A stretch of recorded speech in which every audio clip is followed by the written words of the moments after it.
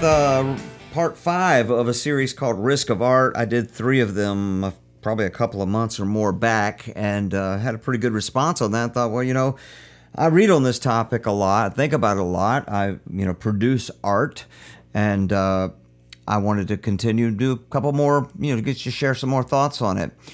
Give you a quick life on the verge. Well, let me tell you what we're going to get into this time. We're going to get into some of the mind traps that keep us from shipping our art, and I'll explain more about that in a minute too. I've talked about it before, but just real quick, Life on the Verge update. Thank all of you that support us financially, that pray for us. Man, we're in the throes of it. We're less than a week out before we hit the road, and it is utter chaos getting things ready. We're actually going to be packing all of our gear up, taking it up to our church, and having a pro sound guy help us tweak everything out and get it set and get some photographs of all the settings that we can take into the prisons and just get a baseline to start with. We're getting the camper prepped and getting the house, getting ready to shut it down for months and pack up the camper for months. So it is crazy, and we appreciate your prayers.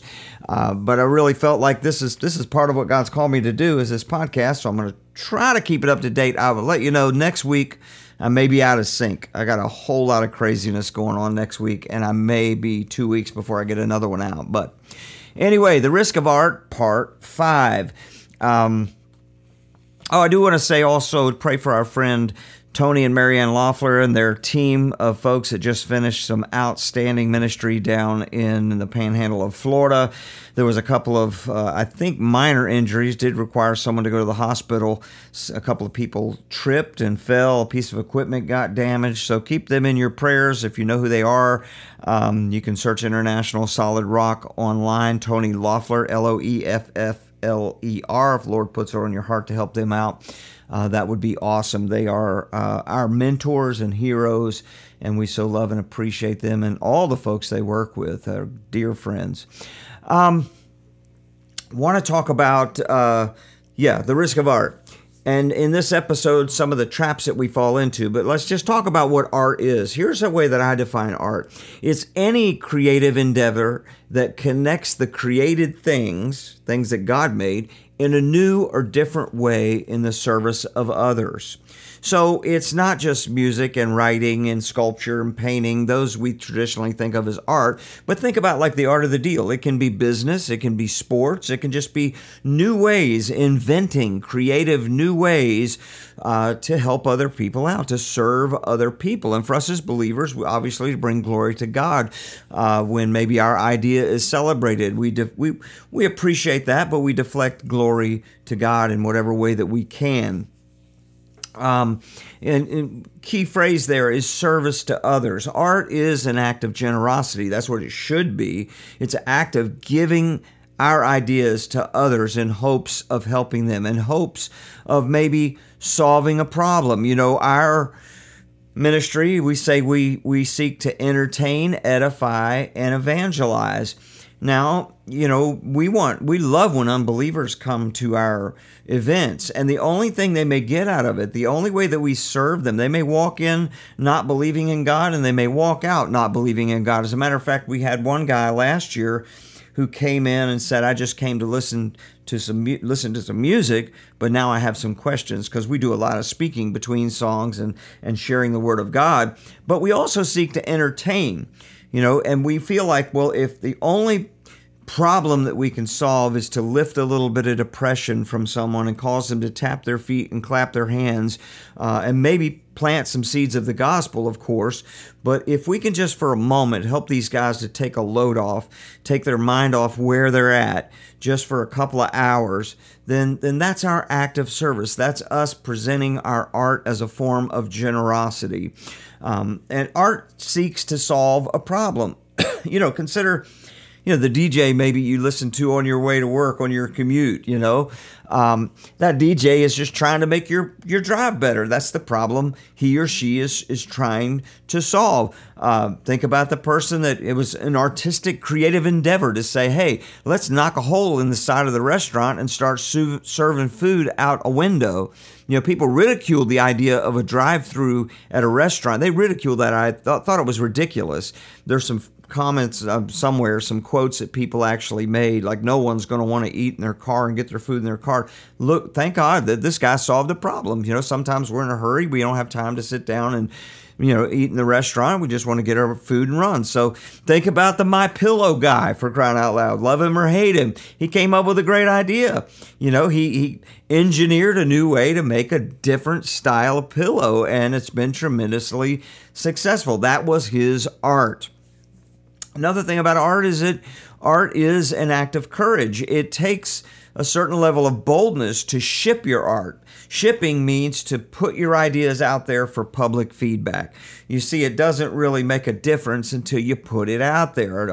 Seth Godin is one of my favorite authors on these ideas. He's a marketing guru, and he used the phrase shipping. It's the first I ever heard use it. It may have been used before, but he talks about that fact that art really isn't art until you ship it, until you get it out there. And this can be tough because maybe your art will be celebrated. Your idea will be, celebrated, or maybe it'll be ridiculed. But either way, we can grow when we start shipping our art. We can learn from the feedback, whether it's positive or negative, and we get better. I recorded an album in my house of songs called Allergic to Blue. And it had like 10 songs on it, and I think I shared this maybe in the last podcast. And it was mediocre at best, and I played it for my friend. I think I shared this in the last episode now that I'm thinking about it. My friend Mark DeCiccio, who I love. I know he doesn't listen to this, but maybe some folks that know him listen. Fantastic. One of the best drummers, maybe the best drummer I've ever played with. I mean, just intense. Man, he is on the beat. He is a killer musician. And he listened to my album Allergic to Blue, and he said, "Hey, you shouldn't put this out there." Because he's a drummer and we use drum machines and it wasn't that creative. But if we hadn't done that, we wouldn't have been motivated to later go into a studio and actually do it right. And so he hasn't heard the new version. I think he'll appreciate it a lot more. We used a real drummer. My point is that we can learn or grow from feedback, but you don't get feedback unless you ship it. And sometimes that negative feedback is the best kind of feedback if it's not coming from somebody that's just envious and got a bad attitude, but somebody that loves you, that is in it for you, gives you creative feedback and says, "Hey man, and I love Marco. That was such great feedback. I knew what he meant. I was like, we got to do this right one day." And so we even took Allergic to Blue. We had that on Spotify and all the streaming stuff. I took that down, man, because we recorded the songs right and did it right. So feedback negative feedback can be a great teacher. And when you get that negative feedback, you'll be faced with the question. Seth Godin uses this. He says, "Do I care enough to do it again?" Even when people say, "Man, this sucks," they try to be nice, but it's not that great. You put it out there, and the fact is that when you get that negative feedback, are you willing to swing that bat again? Do you care enough? I like that Seth's not even a believer, I don't think. But we as believers, we should care about others, and that's why we should be creating the art, is to say, you know what, I'm going to try again. I'm going to keep putting it out there, and maybe something's going to help somebody solve a problem. So 5 mind traps that keep us from getting our art out there, from shipping our art. Here's number 1 is the perfection trap. Sometimes art is absolute chaos, and I like order. Maybe you do too. But art can be, any creative endeavor can be chaotic. I love this proverb. Proverb 14:4 says, "Where there are no oxen, the manger is clean, but abundant crops come by the strength of the ox."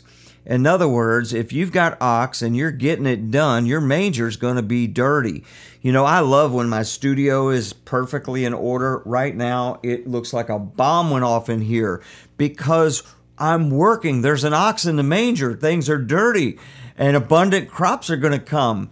And so chaos, we don't like it. We've got to learn to work in spite of it sometimes.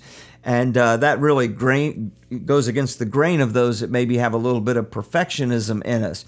And the fact is that art does not have to be perfect to be effective, but it must be authentic. Perfectionism and sloth are like two ditches on the side of the road. And what we're really striving for is excellence. That means to excel above the expectations of our own expectation.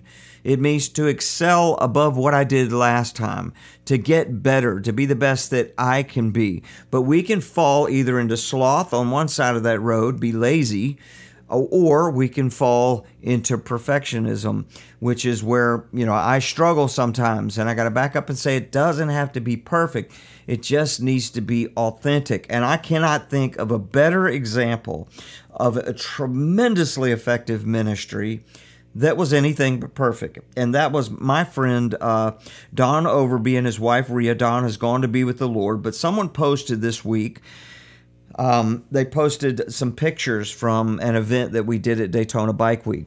And man, I looked at all the different people that I have met at the Sturgis Motorcycle Rally, Daytona, a couple of other biker rallies, one down in Galveston, because of Don and Rhea Overby.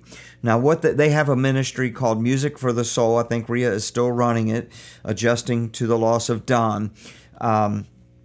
But Don would drive his bus and all of his equipment. I know I've talked about Don before, but bear with me. He would drive this bus with all the sound equipment. He would arrange for a stage. He would organize, everything on the ground for musicians to come in and play Christian blues, and for Christian biker clubs to work with the bands to do ministry at these big bike rallies. Now, I'm coming out of megachurch world where every I is dotted, every T is crossed. The sound has got to be pristine. The service order, everything's down to the minute. Don, for a great example, is he would put up these cardboard signs that were with a big marker or paint or something that just says free CDs. And put it on the sides of the stage. Now, these were akin to the signs that you see these folks in the intersections holding out, need money, homeless, whatever, that they stand there and beg. That's what these signs look like. Now, I'm a graphic guy. I do a little bit of graphic work, and I'm thinking right out of the gate, man, we can make better signs. For a few bucks, we can order these nice banners. The fact is that me and a couple of other folks suggested to Don about ways to do things a little, edgier, a little more up to date. And he was like, Jesus didn't tell me to do it that way. He just would take whatever he had. And, the sound equipment was pretty decent. It wasn't always perfect because the musicians were always changing. It was anything but perfect. Sometimes it was terrifying. Sometimes it was good. The fact is, it wasn't perfect, but it was effective. I now have probably dozens of friends that are, quote, musicianaries around the world, really, that I would not know if Don and Rhea hadn't been faithful to ship their art, their idea to go out to these bike rallies and set up a stage. I got a humidifier in this room because of my guitars, and it is killing me. I apologize. Nevertheless, and I know some of you that listen, you're my musicianary friends, and you know Don and Rhea. But it's a classic example of a ministry or art that wasn't perfect, but it was effective, very effective. So don't get caught in that perfection trap. Try to excel, try to make it the best that you can make it, and then ship it. And let people be critical of it, good and bad, so that you can grow. If maybe performing live music is an example, I've shared that before in the last podcast. Get out there and crash and burn, learn and grow. It's never going to be perfect, but it can always be excellent. We can go above and beyond what we did last time. Another trap is the uncertainty trap. Most of us, if we're honest, we want all the answers up front. We want certainty. We want to know how it's going to turn out. We want guarantees that our creative endeavor is worth it and it's going to be successful. But here's the thing. If you've did the hard yards and created the best work that you can create in the season you're in with what you have, it will be successful for you regardless, because you can grow from your failure, from that negative criticism. You've got to kind of think, I watched the series 1883, which there's some coarse language, but I mean, I don't know if you can watch a Sam Elliott movie or show and not hear a little bit of coarse language. He does it so eloquently, but it's a series on Paramount, I think, and it's a setup. If you've watched Yellowstone, I've watched a couple of those. I haven't really got into that so much yet, and don't know if I will. But I watched the first episode. They gave it to you free of this show, 1883. Yellowstone is about this massive ranch, this rancher, cattleman that owns hundreds and hundreds of acres in Montana, and he's fighting off the developers, and he's fighting off the Native Americans who want to take some of their land back, and he's fighting the government who wants to declare it public lands and all this stuff. So that's what the drama's about. Well, 1883 goes back to his ancestors who left Texas, or actually left Tennessee, and made their way as pioneers, part of the Oregon Trail and all that. They make their way into Montana and lay the first claim to this land that later becomes what Yellowstone is based on. It's about pioneers.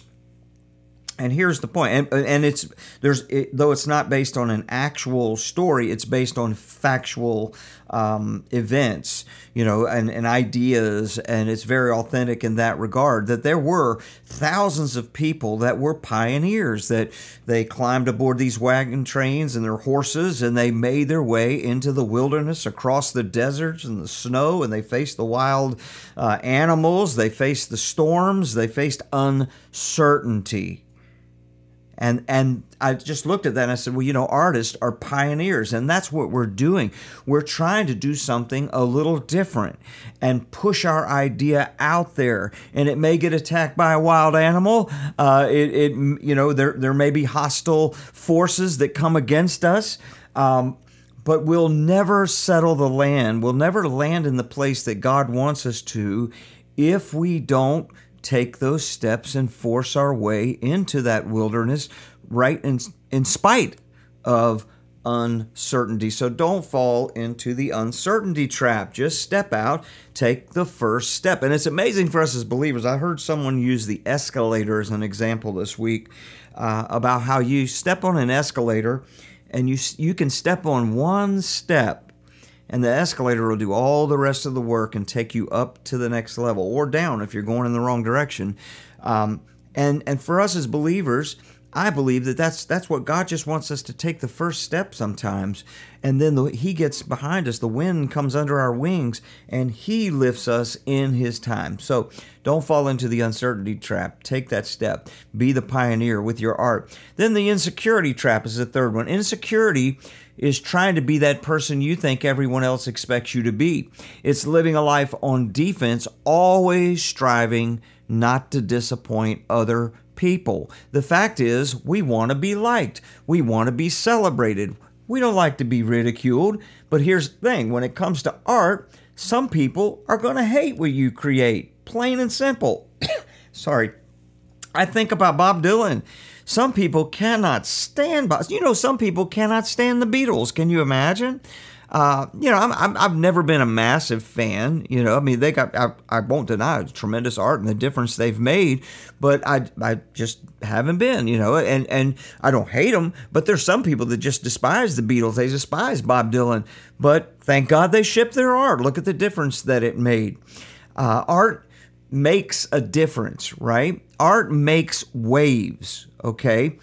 And so you can't make waves by standing still in the water, or worse yet, just floating along with the flow. You're going to have to make waves. You're going to do it different. And it may be that some people really don't like it, and that rages against our insecurity. Our security, first and foremost, should be in the Lord, in the confidence that He's already declared who we are. So we don't have to measure up to everybody else's standard. And so we have to take those risks and put our, insecurity out there. Like, I'm going to do this anyway. And it may be a colossal failure, but again, we learn from those failures. I've made a note here to think about New Coke. Look at that difference they tried to make by coming out with a new formula for those that are old enough to remember that. What a colossal failure. They learned. Then I look at somebody like Aaron Lewis. You may not know who he is, but he was the lead singer for a band called Staind, and they were kind of grunge, I guess, maybe alt rock back in maybe the 90s, early 2000s. Well, recently he switched over to straight up country. I mean, a complete turn, and changed the way that he sings with country twang. And the dude is from Massachusetts. He's not from Nashville or somewhere down in Texas. But he's been very successful at it. And he's doing almost a more traditional country, not this new funky rock country stuff, right? He's doing more of a traditional country, and it's really good. And a lot of people love it, but a lot of people don't. So, that we've got to be secure, and we've got to kind of find our audience. I'll talk about that in a minute too. Another trap is the hero trap. Trying to reach everybody, be everybody's answer, everybody's hero. The fact is, you need a target audience. I know that our music is probably not going to reach a ton of younger people that are in their teens and their 20s, and maybe a few in their 30s will appreciate a song or two, but I know that my target audience is closer to at least 40 and up. It's classic rock, it's blues, it's that style of music. And so I've got to focus on that target audience and not fall into, well, I've got to be the hero for everybody. I've got to reach everybody. As a matter of fact, I mean, we can't be the hero for everyone. We shouldn't even try to be the hero. Rather, we should try to be more like the old sage that's coming alongside others, helping them be the hero in the story. Think about Yoda and Luke Skywalker, right? Even though Yoda is like the hero, really he's trying to make Luke the hero. And so when it comes to our art, let's think about this podcast, for example. It's a creative endeavor. It's art, and I'm shipping it to you. I don't want to be the hero in your story. I want to champion you and help you be the hero. I want to hear about how you stepped up and you shipped your art, and that I just got to be a part of encouraging you to do that. And this applies to, any kind of art that we create. We're trying to help other people succeed, stand on the shoulders of our efforts, and they become the hero. Something so crazy, this thought just crossed my mind. I got this picture of a bunch of bubbas sitting around a Walmart parking lot in their jacked up trucks, and all of a sudden Sweet Home Alabama comes on the radio, or somebody turns it on, and they just crank that song up. Suddenly, I can imagine all these rednecks, their chest just pokes out like, yeah, and they're the hero in that moment. Because Leonard Skinner wrote a song and shipped it called Sweet Home Alabama, but it's causing them to be the hero in the story as these guys vibe together. Weird thought, but think about it. As you create art, you're trying to solve a problem and help other people become the hero in the story. And then the last one I'll talk about is the comparison trap. Comparing our art to someone else's can cause us to think less of ourselves or too much of ourselves. We can look at someone, I think about, when you go online nowadays, it's like, I follow a lot of guitar streams on like Instagram and stuff like that, channels or whatever, and I look at videos and all, and you talk about intimidating. I'm sitting here looking at some dude that's like 17 years old, and he is screaming up and down the neck, and it can make you go, why try? That's so dangerous. The fact is that God has put in me certain ideas, a combination of certain things, puzzle pieces, just like my fingerprints. Nobody has that but me. Nobody has my DNA but me. And nobody can create my art but me. Nobody can create your art but you. And so don't get intimidated because someone else is like way out of the stratosphere. It's more about, am I being the best that I can be with what God has given me? Am I doing the best that I can do to ship this art out there? And it may be, God controls the miracles for those of us that have submitted our lives to Him. And even, it's John Acuff that talks about miracles and how we don't control the miracles. And he talks about, can't think of the writer's name, but that song, God Gave Me to You, or something like that, that Blake Shelton put out, and how Blake discovered that song randomly on some random station in a car that he rented and heard it, and decided to produce it. I look at my son, for example, who put 2 songs on the internet. The right people heard it, and the next thing you know, he signed to a record contract. Now he's got 1 platinum, 1 gold record. He's making a great living, doing what he loves to do. Man, God controlled that miracle, right? That's great. And I can look at even my son and go, wow, I've worked at this my whole life, and I haven't had even close to that kind of success. Why even try, No. I wrote a song years ago that was really from a personal struggle. It was as authentic of a song as I've ever written. It was a song called Wash My Robes. I recorded it in my basement studio just to acoustic guitar, and then I was playing with a band at the time, and this was all the way back in probably 98 or something like that. And then we recorded it in a church basement, the best recording we could make, kind of a slow, heavy metal ballady type song. And that song had a tremendous impact on a couple of people that I know of, that have commented on that song for years down the road.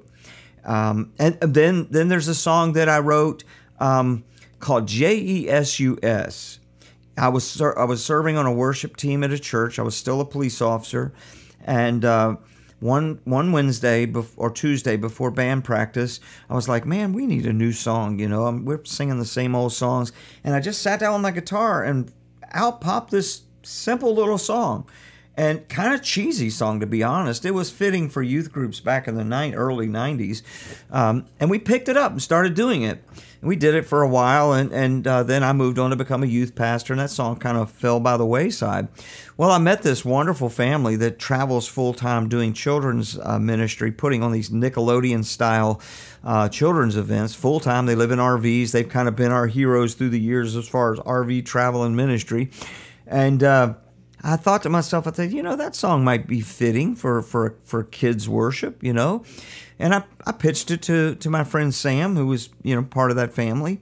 They picked that song up, and for a solid 10 years at least, that was like the coup de grace of the music time for their ministry. They tried to take it off the playlist, and the people demanded it back. They ministered to thousands upon thousands upon thousands of kids with that song. They sold maybe thousands of CDs with that song. Did I get great worldwide acclaim for that? Or Wash My Robes, who, to my knowledge, only ministered to a few people? The point is that that's not the point. Did I reach the masses? The point is, I just put my art out there and let God do what He wants with it. And now I can, when I feel so inclined, even with our last album, I did a little bit of promotional stuff, and we got some airplay on some radio stations and all. Internet radio stations, I suppose, but worldwide, some places in Europe played our music and all. And that's cool, but it didn't really snag enough for me to go, yeah, I'm going to invest a lot more money in the promotion of this. I don't feel inclined to do that yet. But my point is that I can't fall into the comparison trap. This person has this much success, and I've only had this much. Success is shipping your art.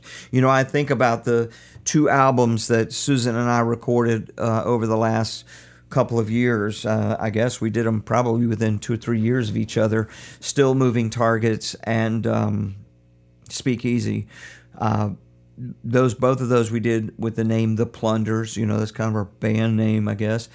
And I was listening to some of those songs the other day, because I can get really busy and be like, okay, I'm tired of that. Let's write some new stuff, and not take a moment to kind of celebrate what we did do.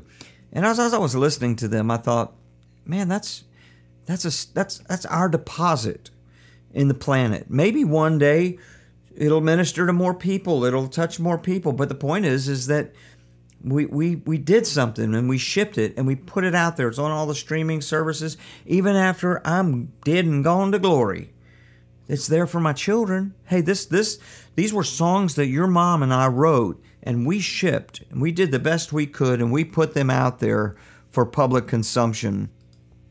You know, and so I can't fall into that comparison trap or any of these traps. I've got to ship my art, my creative ideas. We are sons and daughters of a creator. We are all creative in different ways. You know, it could be a podcast, it could be a blog, it could be a business idea, it could be a new way to coach football, it could be music and other forms of what we call traditional arts. Point is, I want to champion you to ship your art. Create your art and take the risk and ship it. Beware of these traps. I hope to be back next week, but I might not make it, so stay tuned. It could be 2 weeks. By then, I hope we'll be in Florida and at our base beginning our prison tour. Bless you. Have a great week.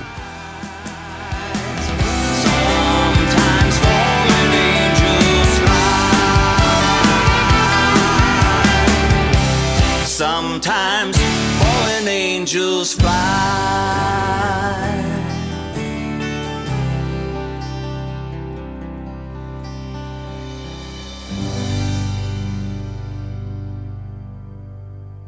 I want to remind you that we're a completely donor-funded ministry. You can learn more about Life on the Verge at lifeontheverge.com.